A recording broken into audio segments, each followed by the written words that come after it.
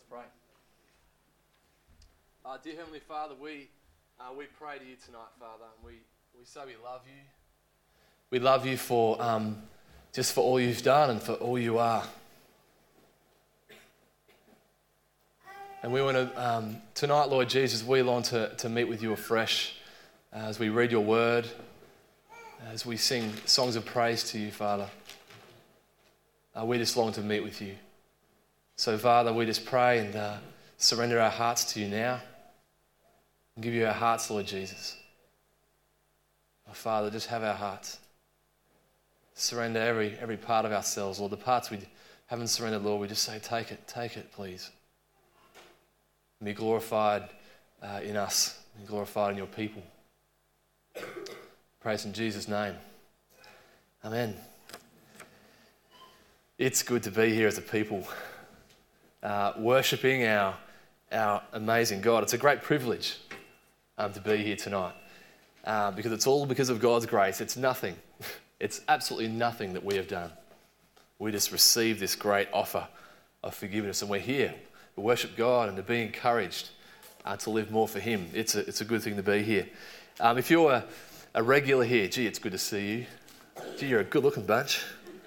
And if you're a newcomer, you'd be lucky if you were as good-looking as we are, but I'm sure you are as well. We've got some great people here. We've got some visitors, I'm sure, you might be here on holidays, and we welcome you especially, and also the family and friends of young Sarah Boyle, who is going to be dedicated tonight. And Amy, it's great. We're going to do this in a little while to have you bring Sarah up. So welcome, especially to the family and friends of Sarah.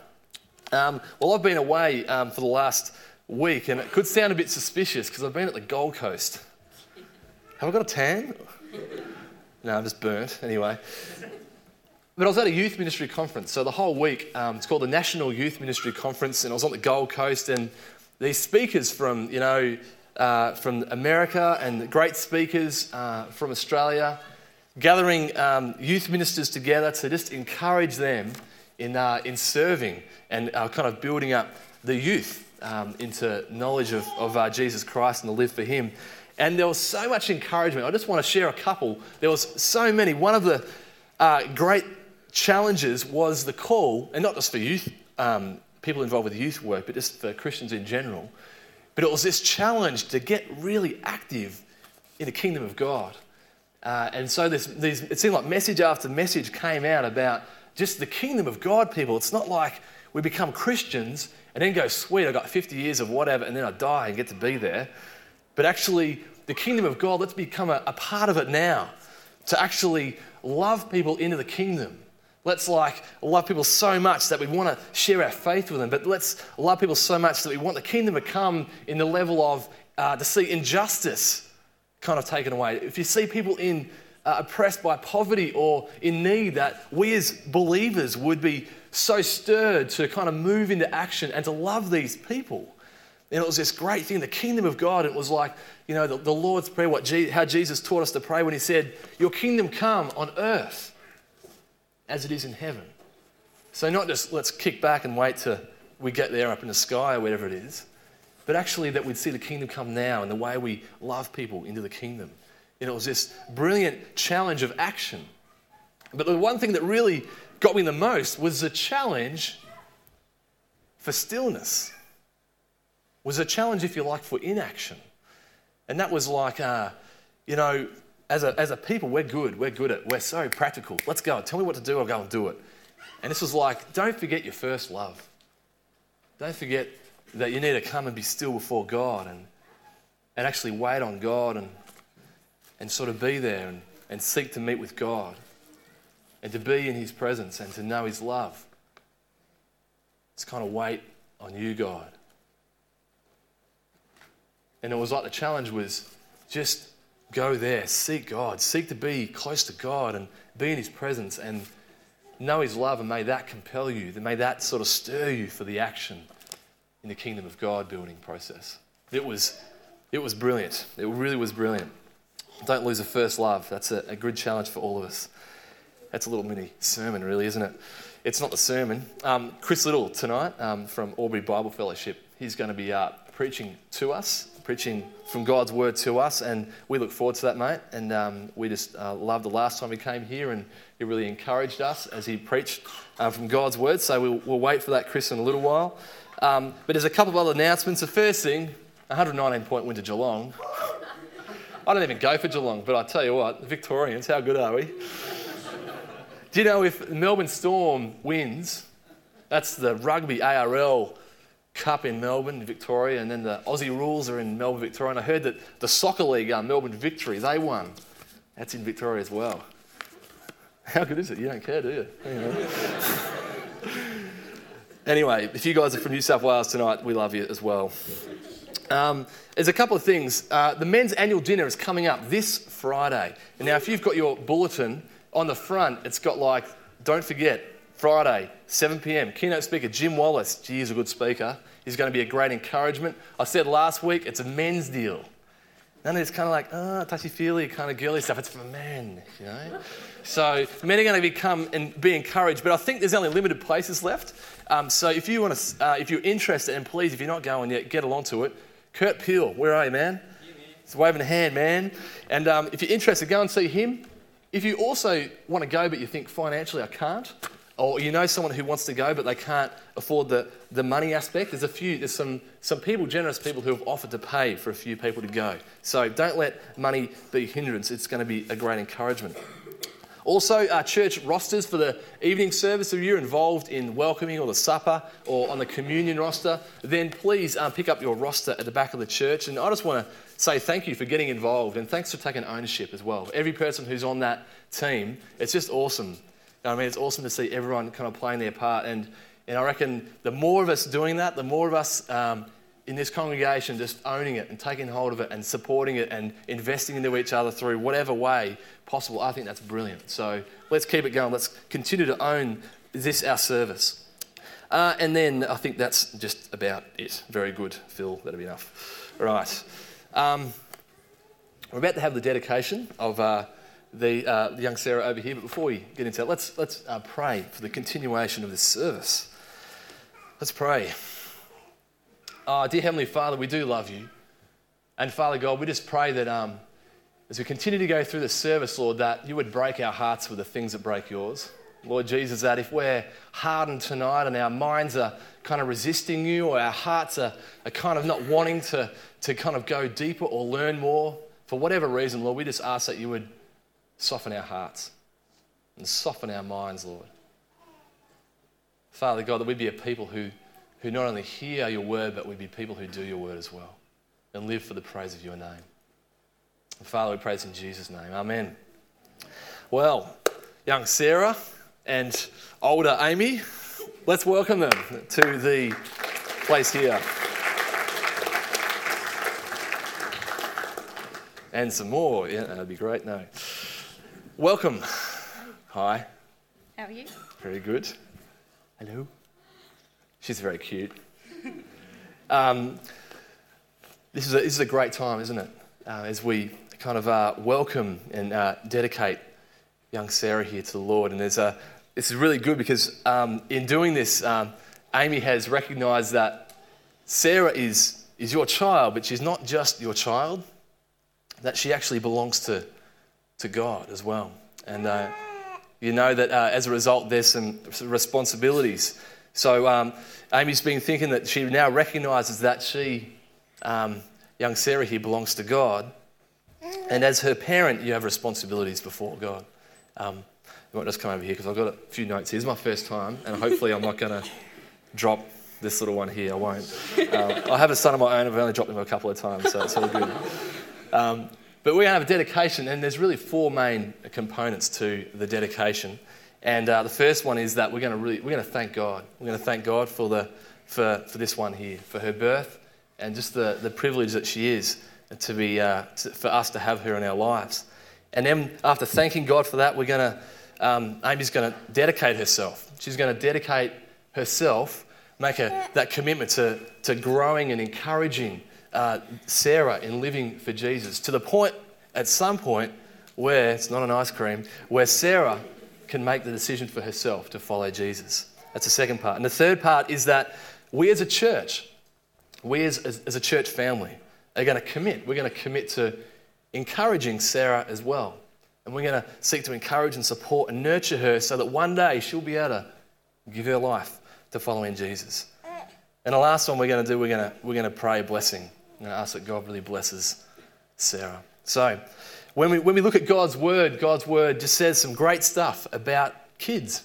And we read that in Mark chapter 10 that when Jesus, so many people were following him around, lots of crowds. And then this is what happens amidst this kind of procession of people. It says people were bringing little children to Jesus to have him touch them. But the disciples rebuked them. When Jesus saw this, he was indignant. He said to them, "Let the little children come to me, and do not hinder them, for the kingdom of God belongs to such as these. I tell you the truth, anyone who will not receive the kingdom of God like a child will never enter it." And he took the children in his own arms, put his hands on them, and he blessed them. It's a great model. Well, let's start by really praising God. Let's thank God for this lovely girl. Let's pray. Our Father God, we want to thank you so much. We praise you that you're the creator of everything, that you give us life and breath and each new day, and you are our Father. We just want to thank you right now for the joy that we have because of your gift of Sarah, because she's been born. And what an incredible miracle it is to see this precious gift of new life that you've given us. Thanks for all the good things, Lord Jesus, you have given and will give to us through her. And thanks for the incredible potential of Sarah, for the baby girl that she is and the unlived days that lie before her. We thank you so much, Lord Jesus, for the love that she kindles up within ourselves. Thanks, God, you are great. We pray in Jesus' name. Amen. I'm going to ask you some questions. I thought she was generally quite, chilled, but she's got lots of the mic. I think she's probably made for the stage. All right. Okay, I'm going to ask you some questions, Amy, and if you just want to, respond as you will. Yep. We should speed this up. Amy, do you thank God for his gift of Sarah, and do you accept the joys and the duties of being her mum? And promising to love and care her. Do you do that? I do. That's great. Here's another one. Do you promise to bring Sarah up in the Christian faith and to talk with her about your love of Jesus and what it means to be a follower of Jesus? I do. That's great. I should have this on, shouldn't I? It is on. Right. Now, let me just grab this one and see how I go. Sure. All right, on that. Hello, chicken. Whoa, it's over there now. Okay, Sarah. Look out there. It's very bright. And we as a church welcome you. And we welcome you into this community. Just put you over there. Well, that could be too close. Is that appropriate? She's not flashing too much? Yeah, okay. Now, I'm going to ask everyone here a question, and you can respond with "we do" if you do. I feel like doing the Lion King, like holding her up there. Okay, if you do you promise to offer Sarah encouragement and support and nurture as being part of this community to help her, to encourage her to grow more and more towards putting her faith in Jesus Christ? We do. That's great. All right. Let's stand together and pray for Sarah. I'm going to pray for Sarah's future. Lord Jesus, we pray for Sarah, and we pray that you would really bless her future. And Father God, would you help her grow more and more to know you, Lord Jesus? Would you just be with her, giving her protection and guidance, Lord God?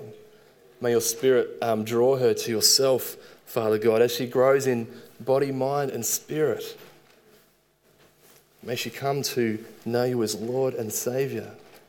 May she come to be a fully devoted follower of you, Lord Jesus. May she never know a time that she doesn't know you. Oh, Father God, we just pray that you would take her as your own. Oh, yes, we pray this in your name, Jesus. Amen. Now, what have you named this lovely one? Sarah Joy Boyle. Sarah Joy Boyle. I'm going to pray a little blessing. Oh, the other one was the blessing. Who's another one? A bit more traditional, this one. She's got a lovely head. She wants to go. Okay. I'll do this. Whoop. Sorry, guys. Righto. There's another again.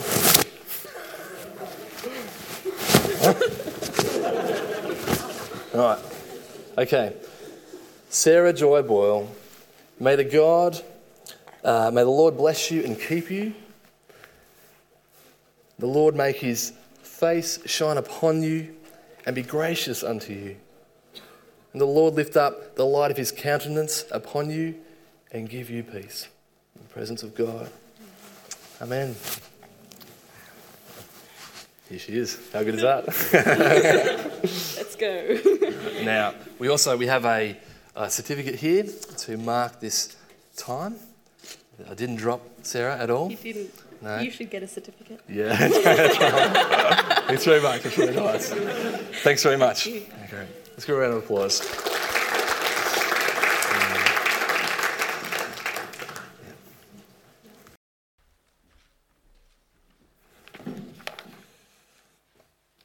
Oh, g'day everyone. How you doing?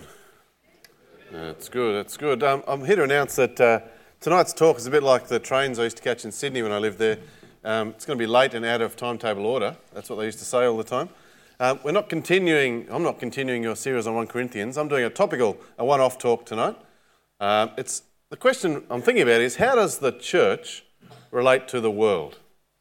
I want to take it out of the theoretical. How does Wodonga Baptist Church relate to the world around us here? What should you be doing? How should you relate? What principles are important? What are some of the concerns?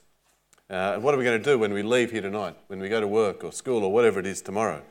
It's an important topic, isn't it? There are a few passages which I'll refer to along the way, but one I'll probably spend most time in. We'll read that first from 1 Timothy chapter 2. So if you've got a Bible there, why don't you grab 1 Timothy 2? We'll just read the first 7 verses of that chapter. And any other references during the way, I hope to tell you. I'll know what they are, but that may not help you. 1 Timothy chapter 2. I can hear Russell still in the building, so that's good. I'll just wait till you found the passage. It's always good we're on the same page. 1 Timothy chapter 2, starting at verse 1. First of all then, I urge that supplications, prayers, intercessions and thanksgivings be made for all people, for kings and all who are in high positions, that we may lead a peaceful and quiet life, godly and dignified in every way. This is good, and it is pleasing in the sight of God our Saviour, who desires all people to be saved and to come to the knowledge of the truth. For there is one God, and there is one mediator between God and men, the man Christ Jesus, who gave himself as a ransom for all, which is the testimony given at the proper time. For this I was appointed a preacher and an apostle. I'm telling the truth, I'm not lying, and a teacher of the Gentiles in faith and truth. Let's pray. Father, we thank you for these words from the Apostle Paul, and thank you for the whole scripture you've given us to speak about you and your greatness, to speak about your Son and his salvation, and to assure us that you are at work in us by your Spirit. And we pray that you will be at work in us by your Spirit tonight. Change us by your word, that we may serve you in this world. We know we need your help for that, so we ask it in Jesus' name. Amen. Now here's your assignment. It has to be a thinking assignment for you, but you might want to practice this one when you get home tomorrow or tonight. Here's your assignment. Use paper mache, as much paper mache as you like, to illustrate the relationship between the world and the church. You can get your hands messy, get out all the paints that you might have stored away that the kids really use. Make something. You can make a huge construction if you like. I don't mind if there's chicken wire in there, but you've got to use paper mache to illustrate the relationship between the world and the church. What sort of things could you do? Here are a few ideas I came up with. You might build a big hill, like a mountaintop sort of thing, and you paint it so it's getting higher and higher and higher and colder, and there's snow at the top. And on the top of that hill, you could build what represents the church. You could build a little city. And so the church is like a city on a hill.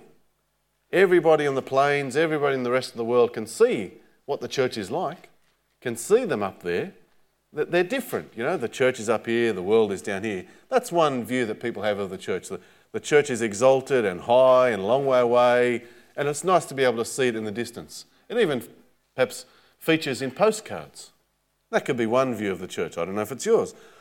Another idea I came up with is one for people who are perhaps Christians who are scared by the world and worried by the world and by the degeneracy of the world around about us. You might build, if you're one of those people, you might build sort of another hillside, but this time with a cave in it, a den that you could hide in.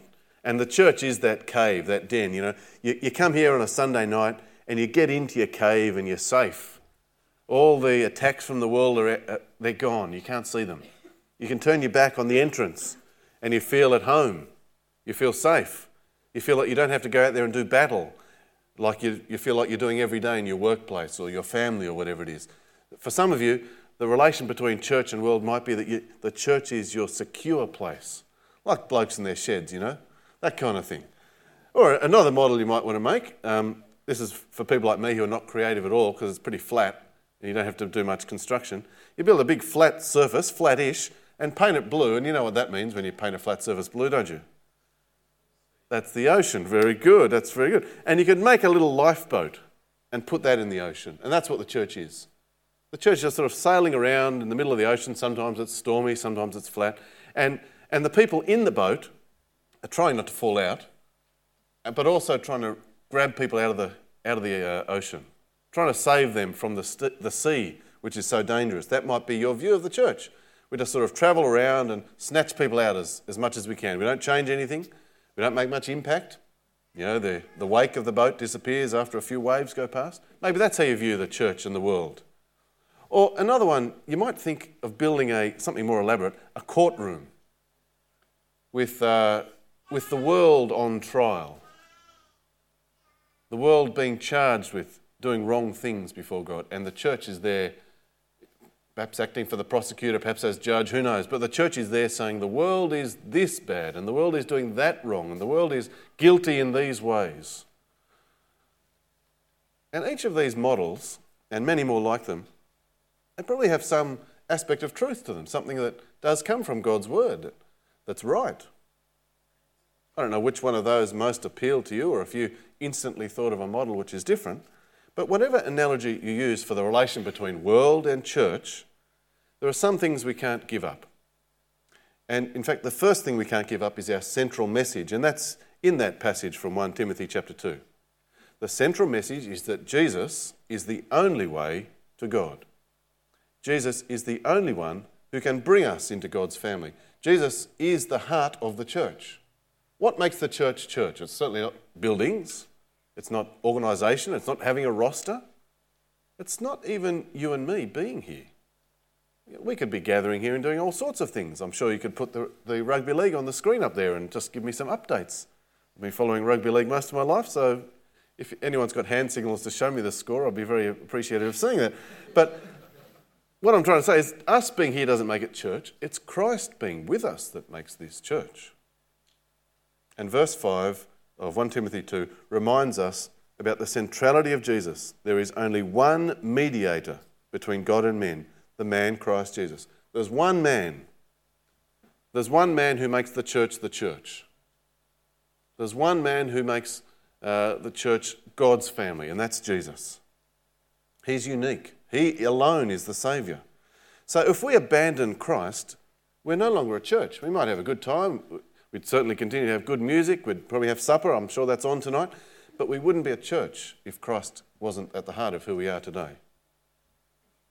So I've got a couple of principles about sticking with this one man, Jesus, that we stay the church that is God's church, that is the church of Christ. And principle number one is this. It's pretty simple, really. Keep away from the world. The church should keep away from the world. They don't mix. They're not half and half. The church doesn't have fuzzy edges as though it merges gently into the world and you can't tell where it starts and stops. That's in God's point of view. The church doesn't have funny edges. Let me read you something from part of the Old Testament to show how significantly God takes the division between the world and his people and between the church. It's from the book of Deuteronomy. I'm going to read from chapter 18. And it's a very instructive bit of the Bible for us, because in Deuteronomy, God's people have been tramping around the wilderness for 40 years, and they're camped right on the edge, just like I'm on the edge of this stage bit here. And they're about to go in and take possession of the promised land. They're about to go in there and face a completely new reality that they didn't know. What are they going to face? What are the temptations before them? What's the world like in that new place for them? And the whole of Deuteronomy is them sitting on the edge. It's all sermons, instruction about the life that's ahead. And what God says is, you're going to face religion there. You're going to face a world that doesn't follow the true God. And the Lord's warning is, keep away. Keep away. Do not be like them. Let me read to you from Deuteronomy 18:9. When you come into that land that the Lord your God is giving you, you shall not learn to follow the abominations and the practices of those nations. There shall not be found among you anyone who burns his son or his daughter as an offering, anyone who practices divination or tells fortunes or interprets omens, or a sorcerer or a charmer or a medium or a wizard or a necromancer. For whoever does these things is an abomination to the Lord. And because of these abominations, the Lord your God is driving them out before you. You shall be blameless before the Lord your God. For these nations which you are about to dispossess, listen to fortune tellers and to diviners. But as for you, the Lord your God has not allowed you to do this. Can you see? It's a very strong contrast. Keep away from these practices. They do all sorts of awful things there. They kill children in the name of honouring the gods. They put them in the fire. And they practice all these other things too, being magic and charms and mediums. Now, the important thing is not the practices, but all these practices came from a wrong view of God. The nations that the people of Israel were going to meet, they had different gods, wrong gods, false gods. And that led them into stupid ways of living. God says, do not be like them. If we, as a church, give up Christ, we're as evil as all those nations. You might think, I'd never do anything as evil as sacrificing a son or daughter in the fire. I'd never go and call up the dead to get advice about the future. That's what necromancy. I'd never do anything like that. Any church that gives up on Christ is equally evil, is worse, because we've given up the Son of God himself. Keep away from the world, because if you don't, you'll just give up the truth. If you mix church and world, it's like putting your finest white clothing in the washing machine and then throwing in a few pairs of cheap red socks. You know, who wins? The red socks win, don't they? That's what will happen to the church if we don't keep away from the world. We'll just be stained and corrupted and not pure anymore. There are great compromise areas that we've got to be aware of as Christian people nowadays. The two great compromise areas, I think, are matters of truth and matters of living. I reckon around the world, the church is attacked in the matter of truth. People are trying to say that Jesus isn't the only way and trying to undermine our understanding and commitment to Christ as the only Saviour. There is one mediator, one Saviour, as 1 Timothy 2 said. That's the area where we're under attack worldwide, so I suspect it's possibly an area where you're going to be under attack as well. But it may not be that the teaching of the truth is where you're under attack. It could be your life, the way you serve and honour God, the way you view money. Greed's a big area of attack in Australia, where we're tempted to compromise, to throw those red socks in the wash, and who cares about the stains that come with it? Or it might be our view of relationships or of sexuality. Those are the areas where churches are characteristically under attack. The truth of Jesus and the truth of living for Jesus. So keep away. That's our first principle. But it's matched by the second principle. The second principle is, get near the world, will you? Get as close as you can. Be in there. Get in the midst of it. Be involved. Let me read you something from Matthew 5. Jesus said to his disciples, "You are the light of the world. A city set on a hill cannot be hidden, nor do people light a lamp and put it under a basket, but on a stand, and it gives light to all in the house. In the same way, let your light shine before others, so that they may see your good works and give glory to your Father who is in heaven." Jesus is saying, be in there. One model of church we shouldn't have is a big upside-down basket with us inside it hiding. You know, you don't light a lamp and put it under a basket. If you're out camping and if there's no light at all, you don't light the Primus up and then put your sleeping bag cover over the top. It'd be daft. Jesus says, if you're the light of the world, go and shine. Get out in the world to the dark spots. Lift yourself up so you shine into all the dark crevices and corners. Get into the world. Get near the world. You might not feel like you're strong and big and powerful in the world's terms, but Jesus says, you're out there. You can mix it. You know what? You light a match in a dark forest and everyone can see it for miles around. Think even of the AFL Grand Final yesterday. How many people played that game? 50 people? I don't know how many people they have with reserves, but say 50 guys played. And it involved all of Victoria and South Australia and even some of us from across the border were watching in New South Wales. Just 50 blokes running around, kicking a funny little ball. Yeah, it's pretty weird when you think about it. A little group can have a huge effect. The Church of Christ is the light for the world. Go and mix with the world. Get in there and share the truth of Christ and show what it is to follow faithfully the instructions of God our Father. So they're the two principles. If we're going to honour Jesus as the centre of his church, we've got to keep away from the world and we've got to get near the world. Now these two ideas, they sound like they're in opposition, but they don't really contradict. Why do we keep away? So the world doesn't affect the church. Why do we get near? So the church can affect the world. Both of those things must be happening. So here's the question, which I don't have an answer for. You've got to answer this by your thinking and by your action. Here's your question. How does Wodonga Baps connect with the world? How does this church connect with the world around about? In Wodonga and in Albury and in the region and with the world beyond? I can't answer it. You're answering it. There's countless people over the years of this church have answered it with effective engagement with the world, and I thank God for that. But what are you going to do tomorrow and next week and next year and beyond? What are you going to do at your workplace or the school groups that you're part of or wherever it is you might study? What about the community groups you've joined, whether it's a musical group or a sporting team? Are you going to engage with the local events? Are you going to write to the local media or get on the local TV? How are you as a church engaging with the world? Not being compromised by it, so keeping away, but getting near so the light can shine. I can't answer that, but the great thing is that everything you do from tomorrow onwards will be answering that. So be there as people of Christ. It won't happen by accident. I encourage you to be purposeful about it in some ways. Plan how you're going to engage with this world and pray that God will be with you, but get out there and keep doing it as you've already been doing for so many years. Well, there are two principles about keeping Christ at the centre. Now I've got 3 tips on action, and this is where we get back into 1 Timothy 2. So if you've got your finger in that part of the Bible, you can take it out now and the blood circulation can resume. What are we going to do? Well, I'll read again from the beginning of 1 Timothy 2. First of all then, I urge that supplications, prayers, intercessions and thanksgivings be made for all people, for kings and all who are in high positions, that we may lead a peaceful and quiet life, godly and dignified in every way. The first thing that Paul says to do, the first thing he says to do if we're going to engage with the world is pray. And he says first here, not that there's a list. You won't find second, third, fourth, fifth. It's like first in priority, first in importance. The first thing I want you to remember, if you've got to-do lists with this is really important and this isn't important, well, put this one at the top. Pray.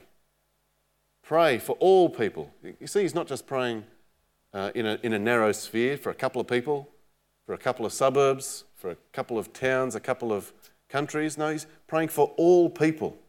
Ask God things about every single human being. Implore that God will do something. Plead for the needs of the world. And he says with thanksgiving. So thank God that he hears us. And thank God for the answers that you see along the way. Now, it says first, and I reckon it needs to say first there because, we reckon prayer is useless. Have you ever really confronted the fact that we tend to think prayer doesn't do anything? Let me tell you about some of the sort of conversations I've heard many, many times in the past. I've been in groups where this sort of conversations happened, and you might have been there as well. You're chatting with a bunch of Christian people, and someone says, "Oh, did you hear about so-and-so? Their family's going through a real tough time now. You know, Dad's crook and he's out of work. It's really hard for them." And the person asks, "What can we do?" And you know, someone helpful in the Christian group will always say, "Let's pray for them." They always say that because as Christians are helpful people. Now, this is the thing that really gets me. The person who's leading the discussion says, "Thanks very much for that sort of condescending voice. You've said something nice. Now what can we do that's practical?" What can we do that's practical? Oh, yes, we will pray for them. What can we do that's practical? As though prayer isn't practical. Gee, that gets my goat. I don't know. I used to notice it when I was in youth group. I became a Christian probably when I was 15 or 16, and people used to say things like that, and I just assumed it was normal. But what does 1 Timothy 2 say? Prayer is practical. Prayer does stuff. God hears and answers prayer. Prayer is practical for you and for your next door neighbour and for the people in the next street and the next town. Prayer is practical for the whole world.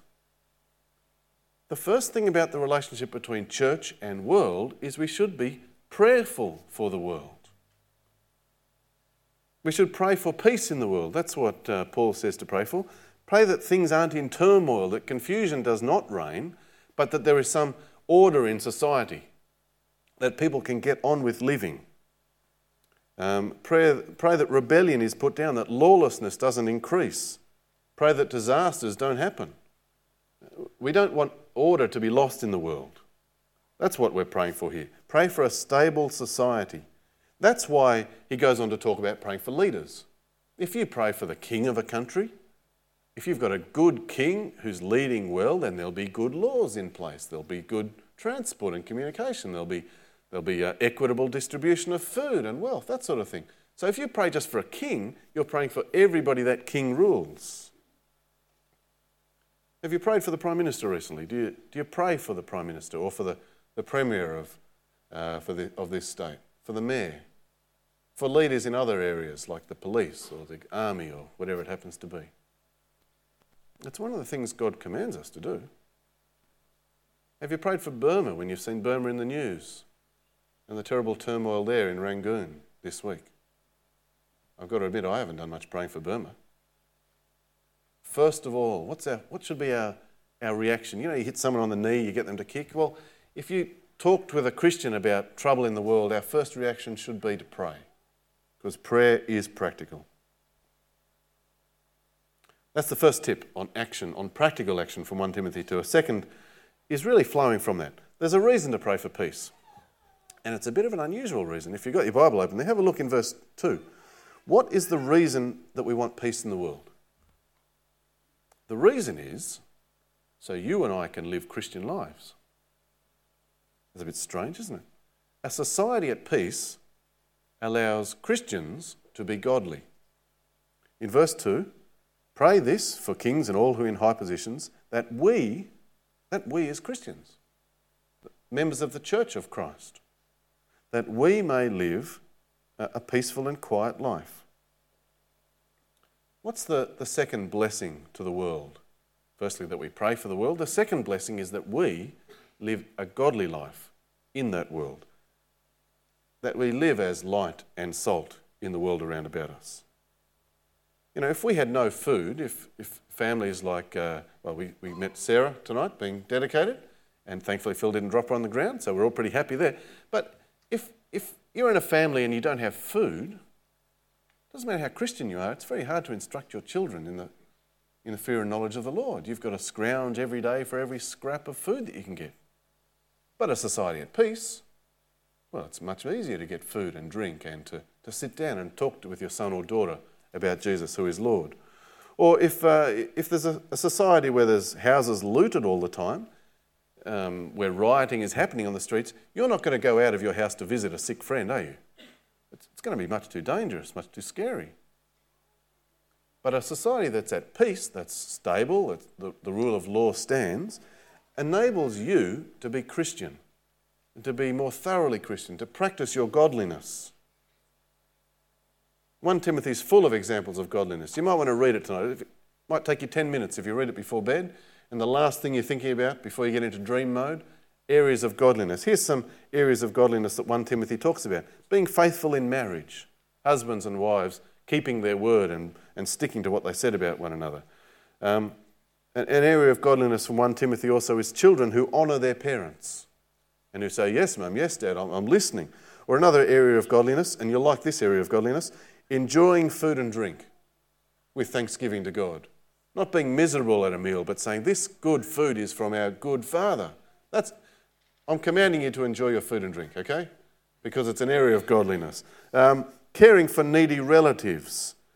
Churches caring for the lonely. Older people, older men and women teaching younger men and women. Avoiding greed. There's so many areas of godliness just in this short letter of the Bible, in 1 Timothy. If there's a stable place in Wodonga, and I'm sure there is, then you have a place to practice that godliness. Godliness will serve the world around you. What should church and world be like? Prayer first, and second, your godliness as you follow Christ Jesus the Lord. And the final way to help everyone also relates to 1 Timothy 2. Notice in this chapter, what's God called, especially in verse 3. When I first noticed this a few years ago, I was a bit surprised. This is good, this prayer, this godliness. This is good, and it is pleasing in the sight of God our Saviour. It's always worth paying attention to the titles used for God in different parts of the Bible.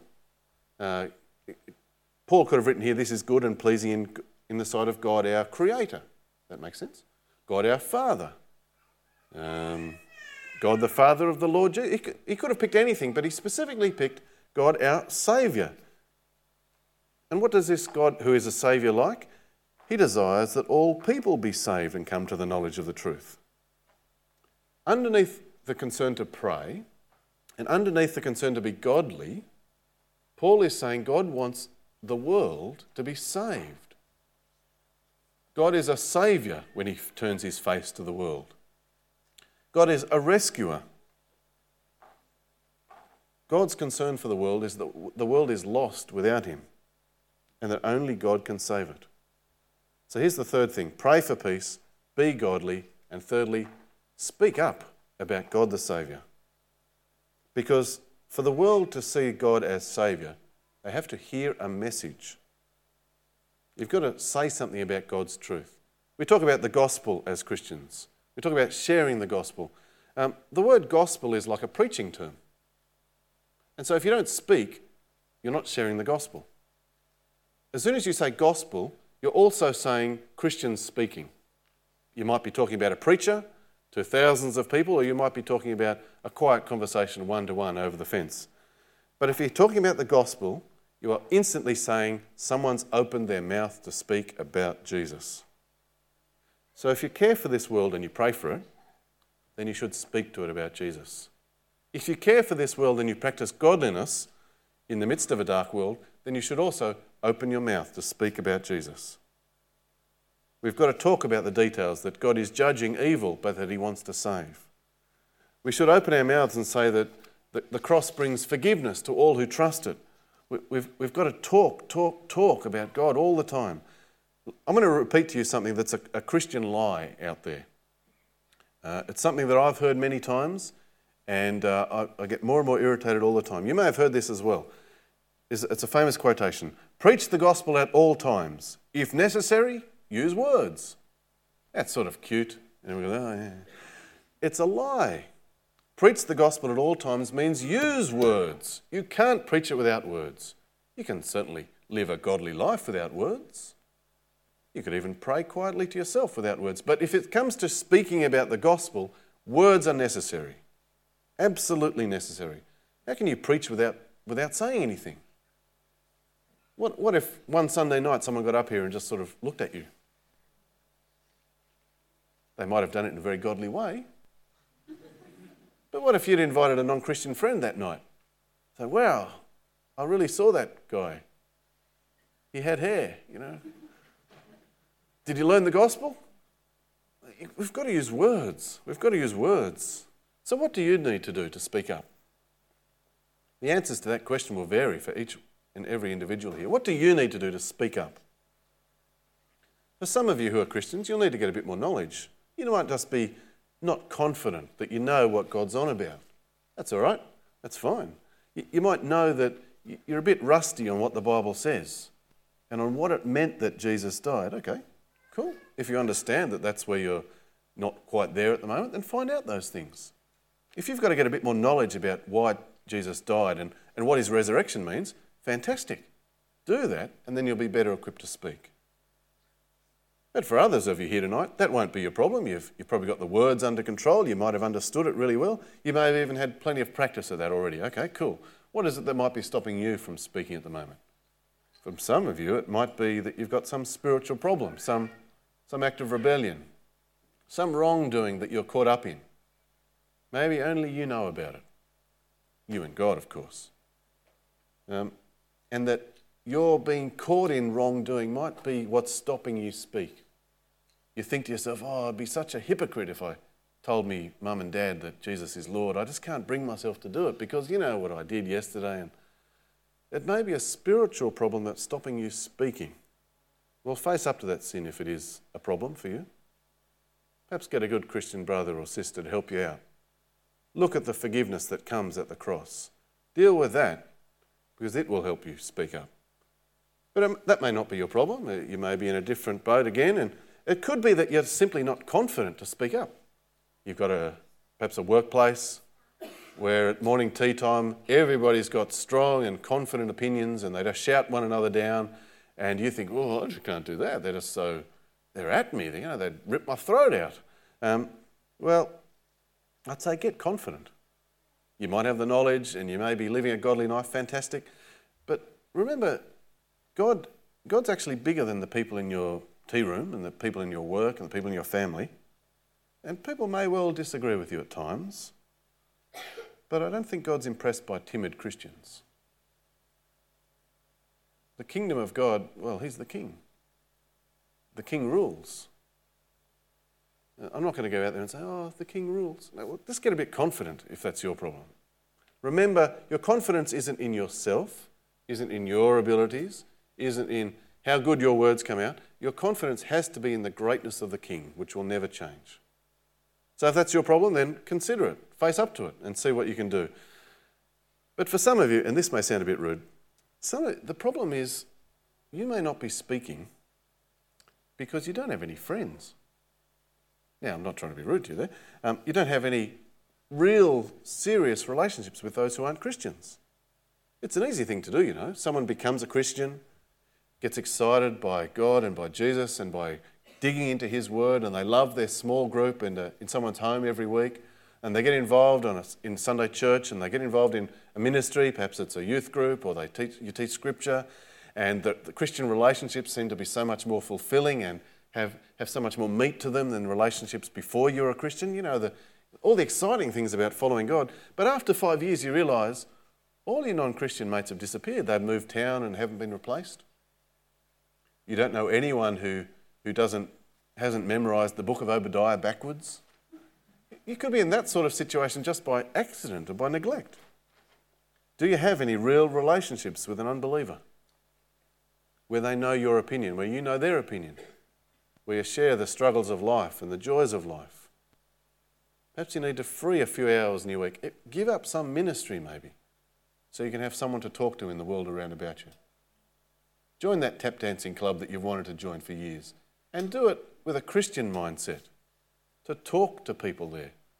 Join the sporting club that with the sport you enjoy, or pick up that musical instrument so you can join a band with a whole bunch of people. I think it's a Christian responsibility to have loving relationships with those who aren't Christian. Because there's too many of us, and I know I've done it, where we might have the words, we might be relatively godly, maybe even confident to speak. But when we open our mouths, there just happens to be no one around about us. So what is it that you need to do to speak up? Maybe it's something completely different again. None of us can do it for you. None of us can do it for you. But as you go forward in obedience, God will help you and be with you. Well, let's conclude about church in the world. Gets back to this idea of the paper mache, the model. What sort of model would you make? In fact, I was thinking as I drove over here, you might want to put this into practice tonight. I don't know if you forget the paper mache, go to KFC and buy 2 litres of that that mashed potato or something. Do it in the middle of KFC and people ask you what you're doing and you'll be engaging with the world right there and then. Now here's a new idea I came up with. Perhaps a model of church in the world is the church is a chisel and hammer, and the world is a block of marble. And God's gradually chipping and chipping and chipping away with the church to create a thing of beauty, to reveal his plans, to change the world. Sometimes to change the world abruptly, you'll give it a great big whack to get rid of a whole lot of rubbish. Sometimes very, very, very gently. For this to work, the chisel and the block, for this to work, there must be some contact between chisel and stone, mustn't there? And the contact will sometimes be gentle and it will sometimes be powerful. But that contact point is you and me. That contact point is all of us with Christ with us by his Spirit. So we definitely need his help. Let's pray that it will come. Dear Lord God, our Father, we thank you that you made this world. We thank you that this world is not more powerful than you, but you are ruler over it all. And we thank you, Father, for calling us to be part of the church through Jesus Christ, the one mediator between man and God. Help us to stick faithful to Christ, not to be compromised by the world, but help us certainly to mix with the world, to get near. Help us to pray. Help us to live godly lives. And help us to speak up. Because we want to be your tools as we face the world, as we engage with the world. We want to be your tools that we may glorify Jesus Christ. And it's in his name we pray these things. Amen.